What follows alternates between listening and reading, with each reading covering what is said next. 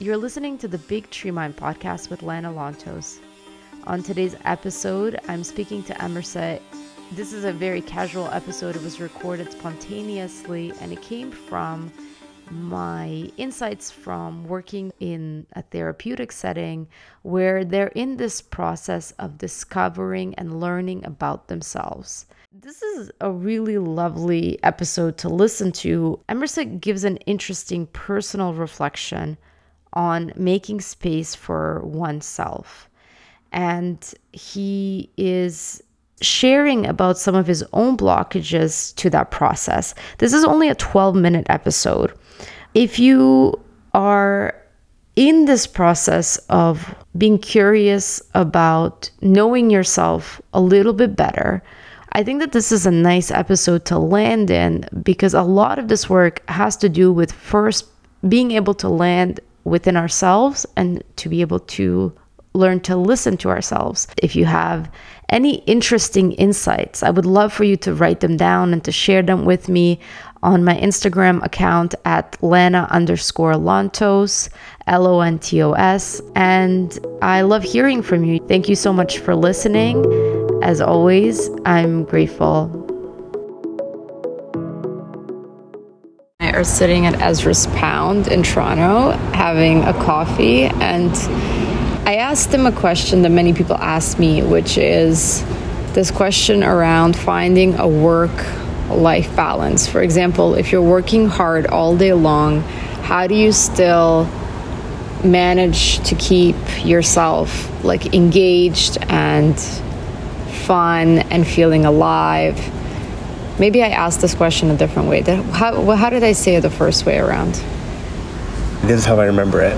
It was, how do I remain or continue to be connected, to feel connected to the world, to the earth, to myself, when I have so many things that I need to do, especially connected to, being behind a computer. And I'm I feel like so much that I am, I have so many things I need to do. How do I keep connected? How do I establish and nurture and maintain a connection to myself, to the world, to the earth, within all of these things that I need to do? And it's a question that I feel I will answer differently at different stages, and so I can only answer it for myself right now.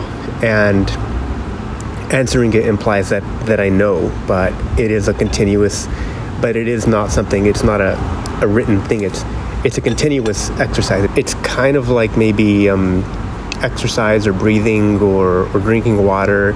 It's not one thing that I do, that it's like something that I need to continue to do. I need to continue to do it again and again and again. It is a routine.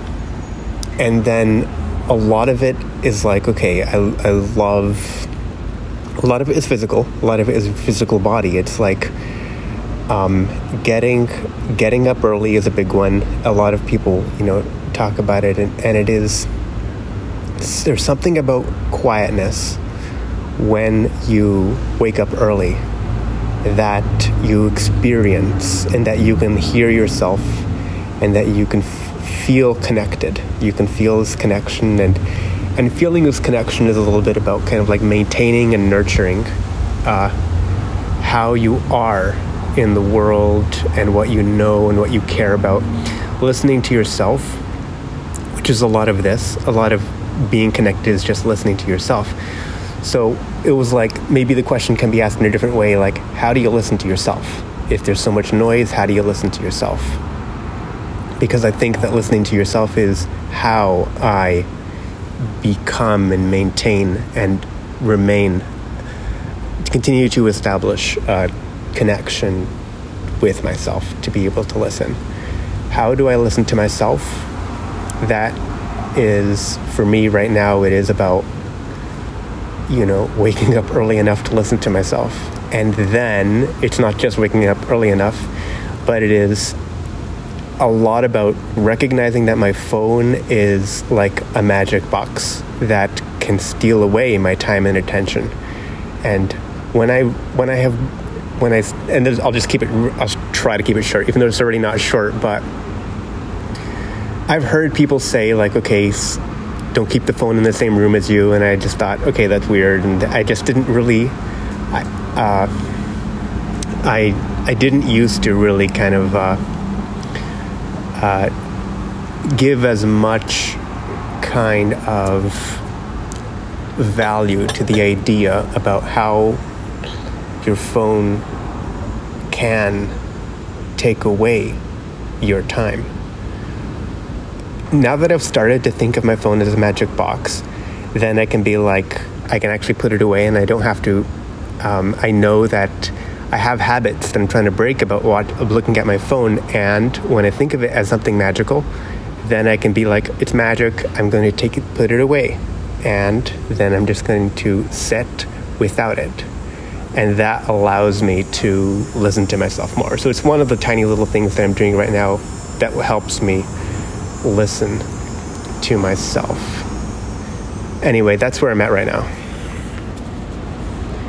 Do you have any advice for people who find it hard to be quiet, or maybe they don't see the point, or think of it as like wasting time, you know? That like having this time where they're not doing, where they're just checking in as a kind of like wasteful time, or I feel like there's this urgency to like be productive or something. And that I notice when I say things to people like, have you checked in with yourself, or what is it that you need right now? It seems like at times I get met with like, oh, like, no, like I checked in with myself like this weekend, like I had a really nice picnic in the park and I was alone and all these things, but like as a regular practice of checking in. No, I think I get it. This is how I want to answer it. I think it's about love and care, and I'll try to answer it by framing it like that. So when you listen to a child, whether it's your child or your niece or nephew, or you know, even just a friend's child, when you listen to them tell you a story, or tell you about, you know, their day, or tell you about what they learned, or tell you about a plant, when you listen to them tell you about a plant that you already know because you've seen that plant every day of your life or whatever, you don't ignore them and go to Wikipedia to learn about the plant. You don't do it. You don't go to Wikipedia to learn about the plant, and you don't think about, it's about, you know, time and care. So listening to a child tell you a story about their life or their thoughts or something that they see or feel is about listening to them just for its own sake. It's listening to them for its own sake, because you love and care about them and their story. And so that is something that you do over and over. You listen to them when they have something that they want to share, or when they have a question or anything. You listen to them because you love and care about them. So you can do that with yourself. You can love and care about yourself in the same way that you have experienced this love and care about this other child that you were listening to. And if you do that, if you recognize that you can listen to yourself because you love and care about yourself, that's the reason for me why. Why do I want to listen to myself? Because I love and care about myself. So, and it's easy for me to think, for me personally, it's easy for me to think about, why do I want to listen to, you know, my niece or nephew or a friend's child? Why? Because it's them talking. That is why. So there's a lot of benefits to listening to yourself, but that's why I do it.